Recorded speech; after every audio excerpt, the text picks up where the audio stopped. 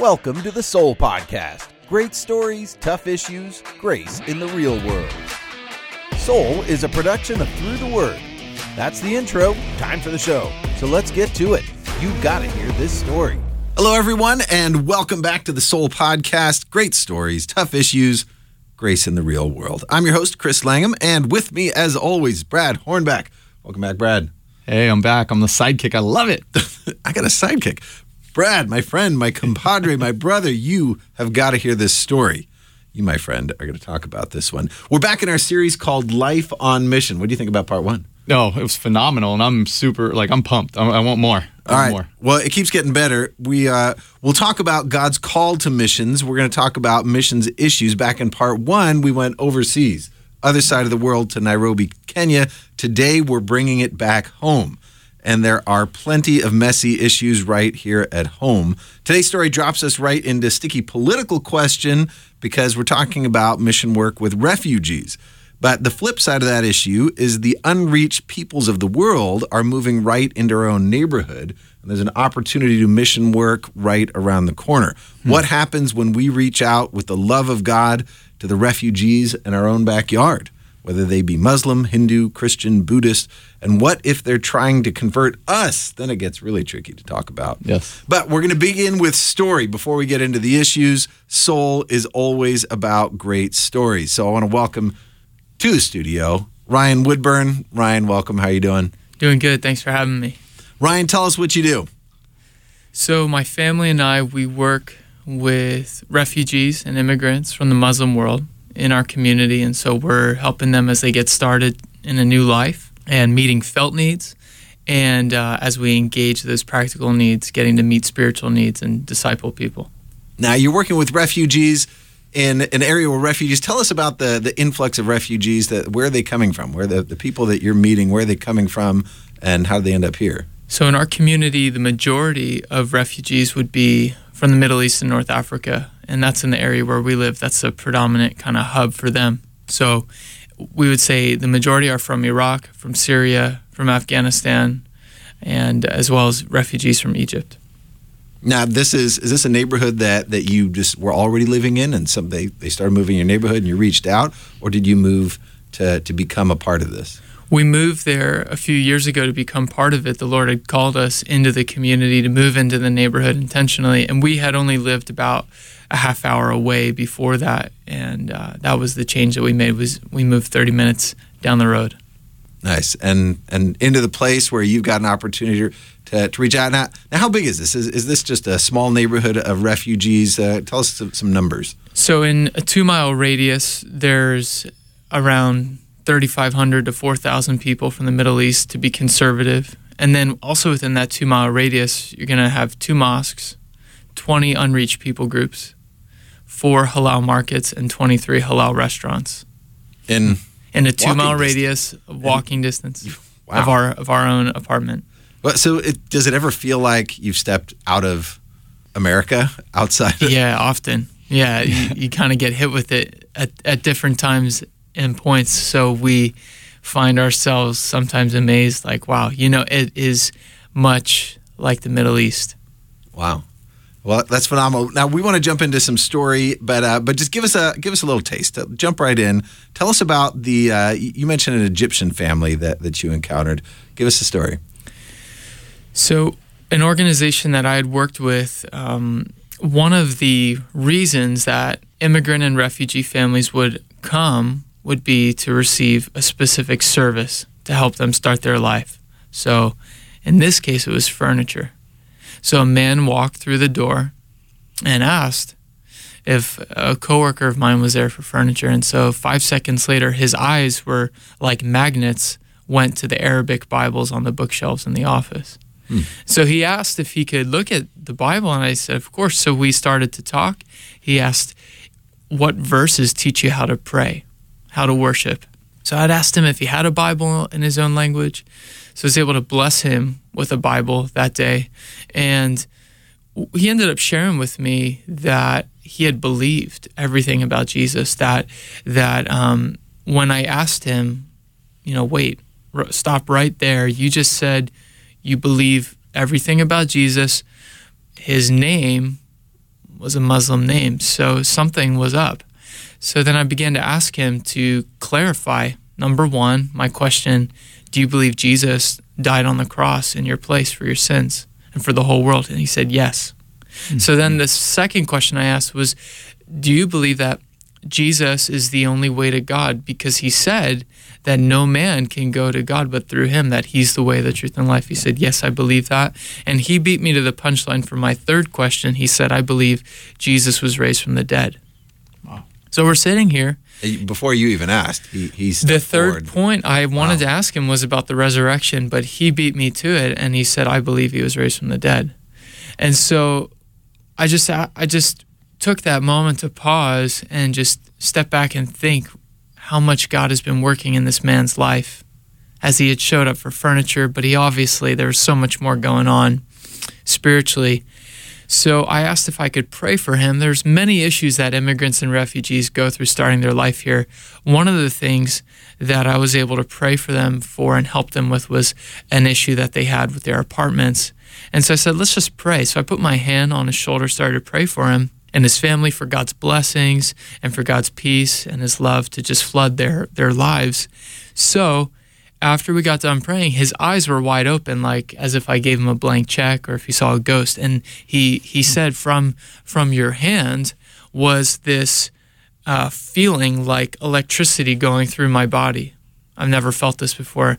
And so what I told him was, I did not feel that from me personally, but what I can tell you is that this is the Lord telling you that his hand is on your life and that he cares about you and that he's with you and your family.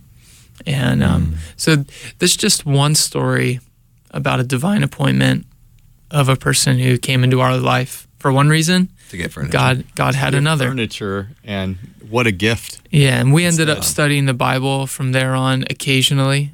And about a month ago, one of our ministry partners, who is a national Christian leader, led him and his family to the Lord. He had explained John 3, and they had said, yes, we want to follow Jesus. We want to pray to receive him as our Lord and Savior. So when I step back the last few years and look at how he came into my life, our conversations, and how curious and how really he was on the front foot wanting to know more.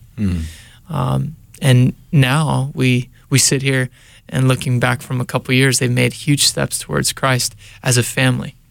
As a family, the whole family has made a decision. That's fantastic. Now that's what I call a glory story. We love to tell the glory stories, but I know when it comes to mission work, they're not all glory stories. We're gonna dive into some more stories and some of the more challenging part of the work, because working with refugees is necessarily going to be difficult. There are all kinds of needs, and meeting all those felt needs will often, I'm sure, put you over your head.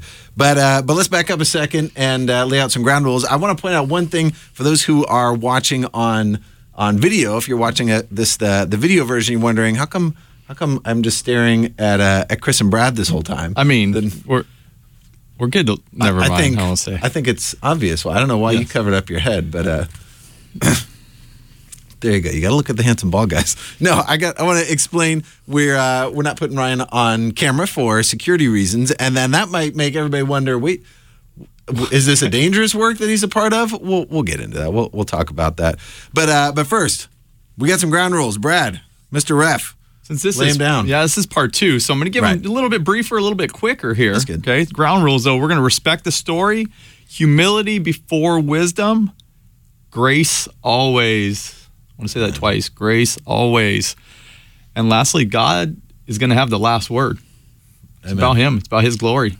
Amen. Okay, let's dive into it. And we're going to back up. We're going to back up a little bit. Ryan, rewind the tape. Take us back to where you heard the call. Now, the irony of all this is that backing up, you're actually going to bring us overseas to hear your calling, which ended up being here at home. Here at home. So where were you when you heard the call? Well, I was attending a Bible college in Europe in a country that had one of the lowest populations of Muslims. And I was sitting in a Bible class, and the pastor who was teaching through the book of Matthew had cross-referenced the verse in Luke when Jesus opens the scroll of Isaiah And Jesus says the Lord had anointed him to proclaim the year of God's favor, set captives free, give sight to the blind. And as I was sitting there in that class, I had a new burden and a curiosity and a thought that the thought that came to mind was a picture from the Holy Spirit of Muslims bowing down in unison on their prayer mats towards Mecca. And I just kept hearing the Lord speak to me, the oppressed, the blind, in need of God's favor, and I want to set them free. And so that's where it happened for me. And preceding that experience was a moment of a response time waiting on the Lord as well. A year before that, my first semester in college, where a missionary shared her story and a prophetic word of the Lord was there for certain students to come forward for commissioning to have hands laid on. And it was actually a word from the Lord from Abba to his kids to be set apart to the nations. And it, like an altar call, step forward in obedience. If the Lord's calling you, want to have the elders lay hands on you and anoint you with oil to be commissioned for the work of the Great Commission. So those two... So you were born and raised in America. In America. Yeah. You've gone overseas to Bible college, and at this point, you're hearing a calling from God and feeling that need to, not to a place, but to a people. Exactly. Yeah. And so you're not sure where that might land you. And the geography I was in didn't add up with the burden and vision God was giving me. In other words, to say there's no experiential seeing someone, being regularly in contact, but the Lord just started to speak to me and my wife. And my wife had a very similar encounter with the Lord around the same semester, and the Lord gave her a picture. So she's attending Bible college with you? Yeah, exactly. We were not even dating at the time, and she was in a worship service when we would gather, and the worship song, There's Power in the Name of Jesus to Break Every Chain, was being played, and her hands were lifted to the Lord in worship, and the Lord gave her a picture of a Muslim woman in chains with a scarf on, so that's how she identified it, and she was crying out, wanting to worship God, wanting to please Him, to reach out to Him and make contact with Him, yet was in bondage and had shackles on. And so my wife really felt God's heart, and like never before. She never had that heart. She never had an idea or a thought of, oh yeah, I'd love to work with those people. It was actually last on her mind. And tell me about the heart. The heart because this is essential for mission work, is to have God's heart flowing through you. And I think that's the drive. The love of Christ compels us, because we are convinced that one died for all and therefore all died.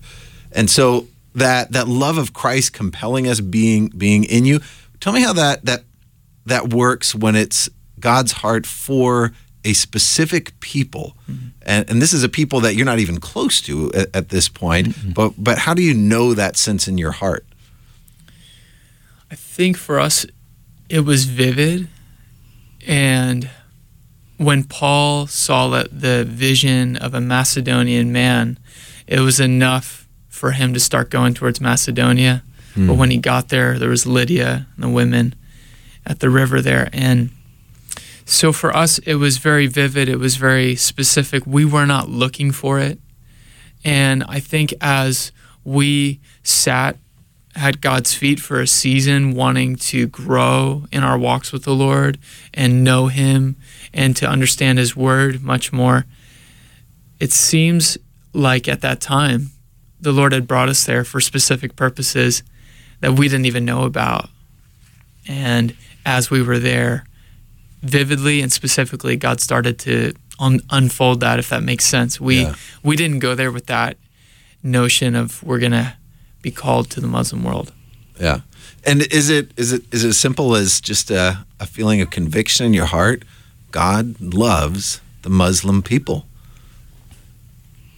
So there's the broad heart of God, every tribe and tongue in Revelation. And when you start to care for and think and become curious and have a burden for a bunch of people you've never met, and the desires with are pointing towards an end goal of lives being changed for eternity, there's no question of the origin. Yeah. As we're delighting ourselves in the Lord, He does give our heart specific desires Yeah. and concerns. Yeah, and I'll say from my experience, my first ministry is youth ministry, and working with the kids. And I remember we'd have meetings with leaders, and it was training me, and all the things they need to know about reaching teenagers, and working with teenagers, and answering their questions, dealing with kids talking, and so there's always training. Again and again, every meeting, I would just be overwhelmed with the sense to tell my team, love those kids. Just love those kids. And I would pray for them, and I would just love those kids. And I know God loves everyone, but oh my goodness, God loves the kids in this group. Mm-hmm. And I think that's part of the burden that you get. There's a very specific understanding of God's love for a particular people. Now, connect the dots for us. We go from you're overseas at Bible college and single and separate. You guys, not even dating at this point, you each get a sense of God's love for Muslims. And then we know you end up in America working with Muslims here in among refugees. How did that happen? Was there a time where you were like, spinning the globe and trying to land in an Arab country or a Muslim area? Spinning and pointing and hoping, where am I going? Suddenly it ends up, what am I doing in the United States? So we ended up getting engaged not long after college. We got married and lived in a specific part of America, and where we found ourselves was not engaged in our calling. And I even had, there's some of those moments where the Lord sends someone into your life and they ask you a question, and it's kind of one of those like Kairos moments where it's like, oh wow, there's like a shift happening here and a change of seasons. And a friend of mine had spoken truth into my life, like, well, if you're saying this is your calling, you're not doing anything in that calling right now. That's what friends are for, though, right? Yeah. Called you out. So got the wheels turning, and we were in ministry at a church, working with youth as well, and we just didn't see how things were adding up. Like, Lord, we're here, and our idea by now would be overseas, walking in our calling, and the Lord opened the door locally to do and practice what we envisioned doing abroad, and that's been where we've been since. Did that take you by surprise?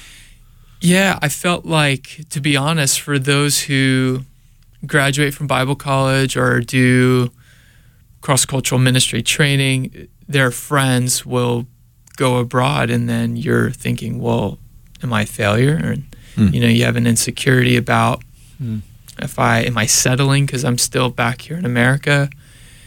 Again, there was a large paradigm shift that occurred for us, much needed, that as much as missions is global, it's also local, especially when you live in certain parts of America where there's such great diversity and great need. Yeah. So, and we haven't actually mentioned where this is, and we're not going to. I'm sure some of our listeners are like, where is it? Where is it? But the reality is, it could be a lot of places. Many places. Where it could be, and the way it often works with refugees specifically. Now, we're not talking about immigrants in general. We're talking specifically about refugees, and there is a difference between the two. An immigrant might come here for any number of reasons. A refugee is fleeing from an unstable, dangerous situation, a place that is not livable.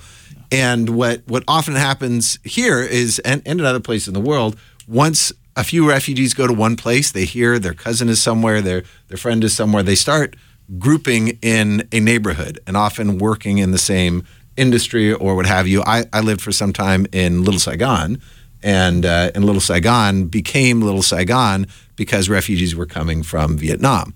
And they end up in the same area. And there's a lot of story to how that becomes an area. And it was a great place to live. Fantastic place to live. The Vietnamese food was so good. Alone, I'm happy. And but oh my goodness, it makes neighborhoods very, very interesting. And we have those pockets. But take us to how did you discover that there was an Arab a collection of Arab refugees? How are they getting there, and how did you find it? So like you said, most of them are getting there because, one, there's a hub and there's places that are conducive for their lifestyle. They carry the spices that they need at the markets. There's restaurants. There's the cultural connection. Yeah, right? there's a cultural connection, and we stumbled upon it while we were not engaged in our cross-cultural calling for a short season now, so we stumbled upon a cultural festival, and heard about a Middle Eastern community not far away from us, from where we were working and living. And so we sort of had opportunities to kind of taste and see and just stop by and check it out. And that's how we came into contact, was through that festival, started to catch an idea that there's this huge community here. Wow. And eventually we shifted our focus and our efforts from not working amongst Muslims in our area to working with them and then moving into their area. So it happened in those phases. So you move in. Introduce me to the neighborhood and what life is like for a refugee, and what are the needs as you step in and with a ministry mindset. What are you looking for, and how you can reach them? Is it just let's go in and lay out the gospel and just get it done, or is there more to that ministry? To give you guys a picture would be, imagine walking down a street, seeing signs in Arabic, without English, some of the signs in Arabic. You are hearing, Arabic popular music being played out of car speakers, people, busy foot traffic, all kinds of cultural dress, some of the nation's flags in one area displayed. Is it flags from several nations? Or? Yeah, in one area in particular where some of the businesses are. You have the smells of the shawarma, the meat rotating on the cone. Yes. So good, though. Yes. Oh, So you've got you hear the music, see the cultural dress, you hear everything, you see it, you smell it, and so it is from Islamic fashion stores, mosques, hookah lounges, Arabic bakeries, markets, all that is what it looks like, and you could feel like you're there. And then, as you mentioned, is it just giving the gospel? Right. I think what we're really doing and what the Lord has invited us into is holistic ministry. So that means being part of their life, and that means going to a wedding because they consider you family. It's hours of tea, meals. It's showing up at their soccer game because they matter to you and you want to show that you care. It's my wife swimming laps with our neighbor from the Middle East, incorporating. So it's life on life discipleship. It's holistic. It's talking about how our kids are struggling, or talking about being vulnerable about as our marriage and their marriage, talking about Jesus, stories of Jesus. So in some ways it's becoming a neighbor before you actually love your neighbor. Yeah, I see how it's all intertwined. We're loving our neighbors. We're being hospitable. We are welcoming them into our lives, and they are very much quickly to reciprocate that and welcome us into their life. So sharing the gospel is never an event. It is our life, and it is communicated through various actions and through words. So it's no longer driving 30 minutes to go to the festival to meet people and hopefully share about Christ. Right. It's everywhere with everyone every day. Right. Wow. That's good. Tell us about the missions organization that you're a part of. Who are you working with? So we work with Novo Missions, and Novo is a missions organization that has 611 long-term staff in 100 nations. And our team that we're with a few other adults, a team of 5 adults total, we're one of their North American teams based on reaching an ethnic community that resembles field staff abroad, engaging ethnic communities or countries, So they have 3 strategic contexts, which is the poor, the local church, and new ground. So this is the 3 areas that they're focused, and the collective that we're part of is taking new ground in a cross-cultural setting, pioneering new works. Nice. So And the work that Nova's doing and the work that you're doing as part of the refugee, tell us what works and what doesn't. How does it affect it? This is an opportunity that is available to churches, not only all over our country, all over the world. Mm-hmm. Churches all across Europe, places in Africa. We're going to be bringing back the Fergusons back in again. When they were in Nairobi, they had refugees in from every surrounding country. Ministry to refugees is an opportunity available to everyone, but it is not easy. So what works? What's effective as you are doing ministry? And you talk about becoming a neighbor, but how do you meet felt needs? What are those felt needs? How do you engage? So we find that the greatest felt need is friendship and community, because even though they need English and they need a job and they need to get around via transportation, those are survival needs to just make it here. But the felt need of their heart is that in the wake of war and bloodshed and trauma, they have been traumatically and forcibly displaced, and they now have no community, no friends, family that was their support system. And so now there's a huge felt need of being paralyzed and isolated and being in a place without community and friends. So that's number one.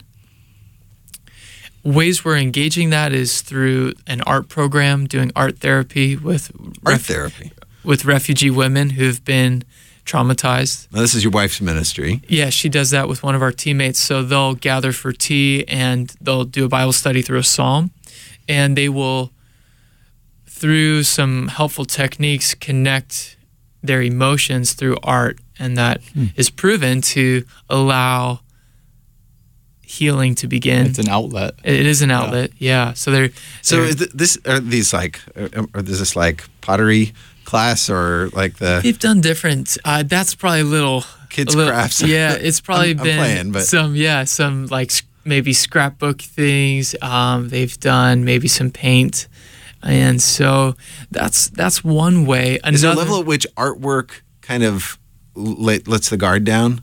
And I know for me, I found that music has that ability. Music kind of has a way to get in when I put my wall up against other things. Yeah. But is the artwork a way for somebody to kind of connect at the heart before trying to engage the mind?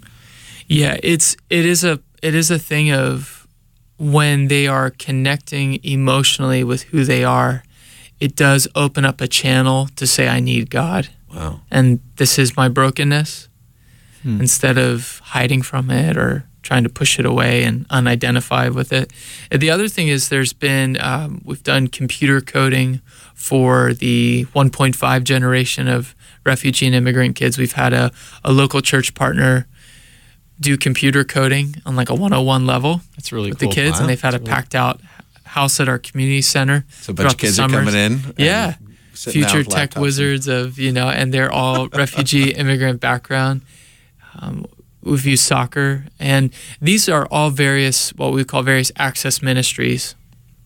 So it's always a question working with honor-shame cultures, particularly Muslims, that we found is that you need access to their life. Meaningful engagement leads to spiritual engagement. They go hand in hand. When you say honor-shame culture, define that quickly. That would mean that they are emphasizing their worldview is through the lens of acquiring honor and avoiding shame. But in the West, we will all recognize when I say that we are guilt and innocence based, right and wrong. Don't do that. That's wrong. You're supposed to do what's right. You hear them say that's shameful. You need to do what honors your tribe, your people, your family. So they're collective, we're individual, and the honor shame. It's bigger than the individual. It's more of a community, like the community, your people group, your tribe, like you said, your family. The decision making is collective. The reputation is collective, not solely individual. So access ministries are very important to find effective and meaningful engagement. That yes, it meets felt needs, but we're not just looking to advance some kind of good, earthly good, help them to get on their feet here. That's all good. Those are all blessings as a result of the kingdom coming into their life. But the ultimate goal and why we have Access Ministries is for discipleship, leading people into relationship with Christ. Nice.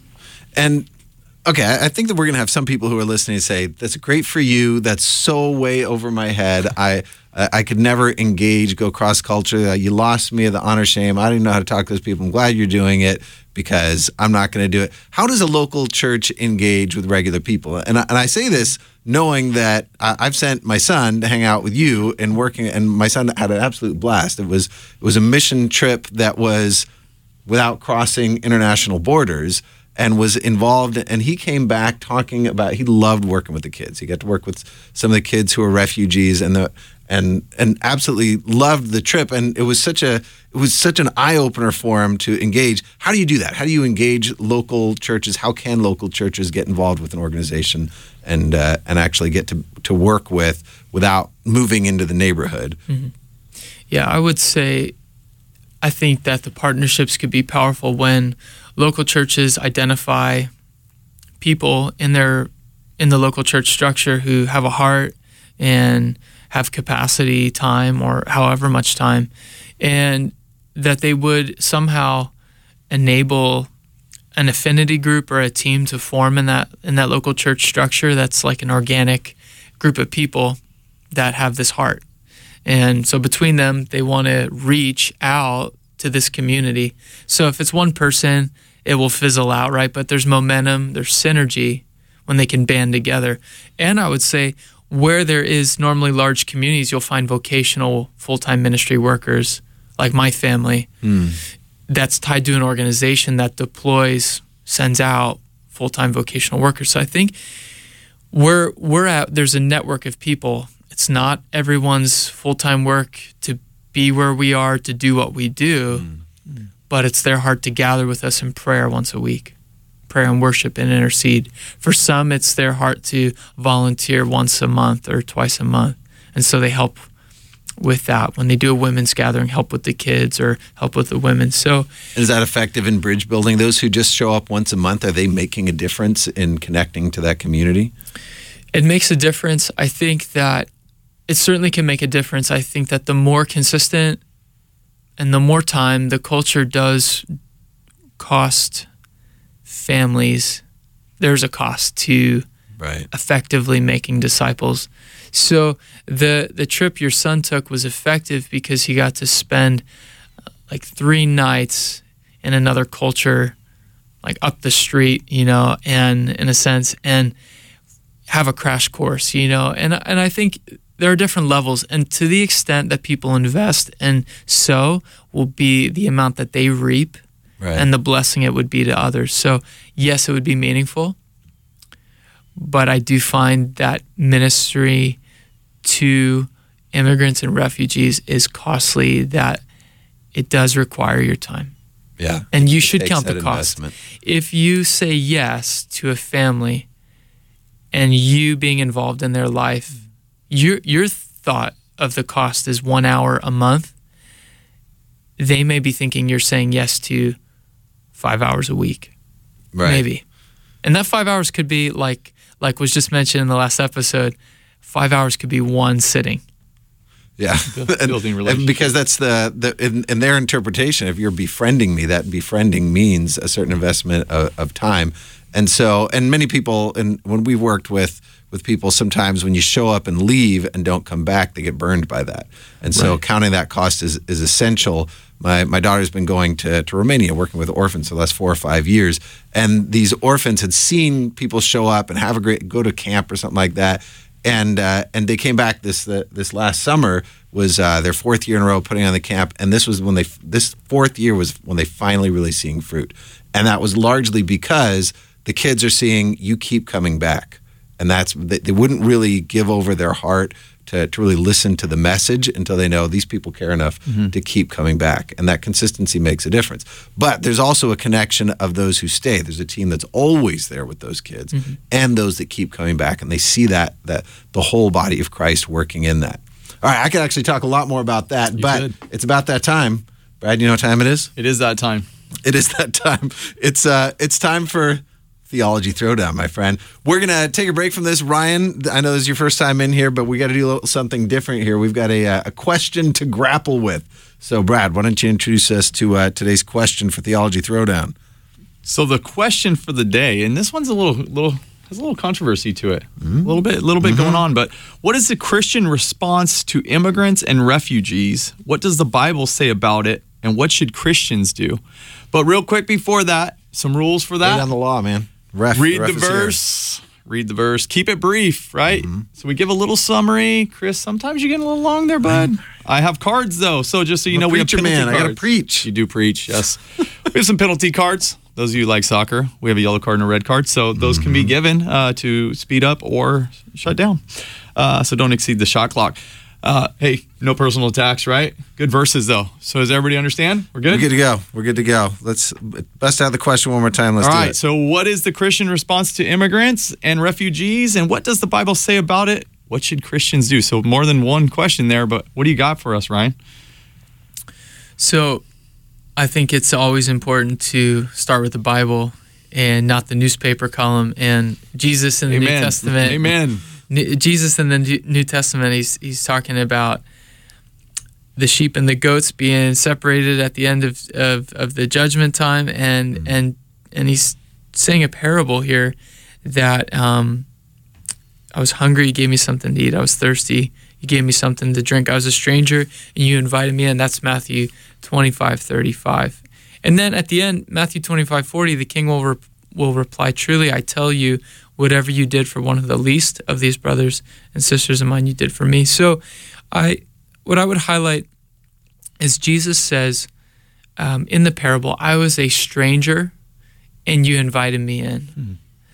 And I think as the sheep were separated to the right hand of Jesus at the end of days, these characteristics of his disciples were inviting strangers in.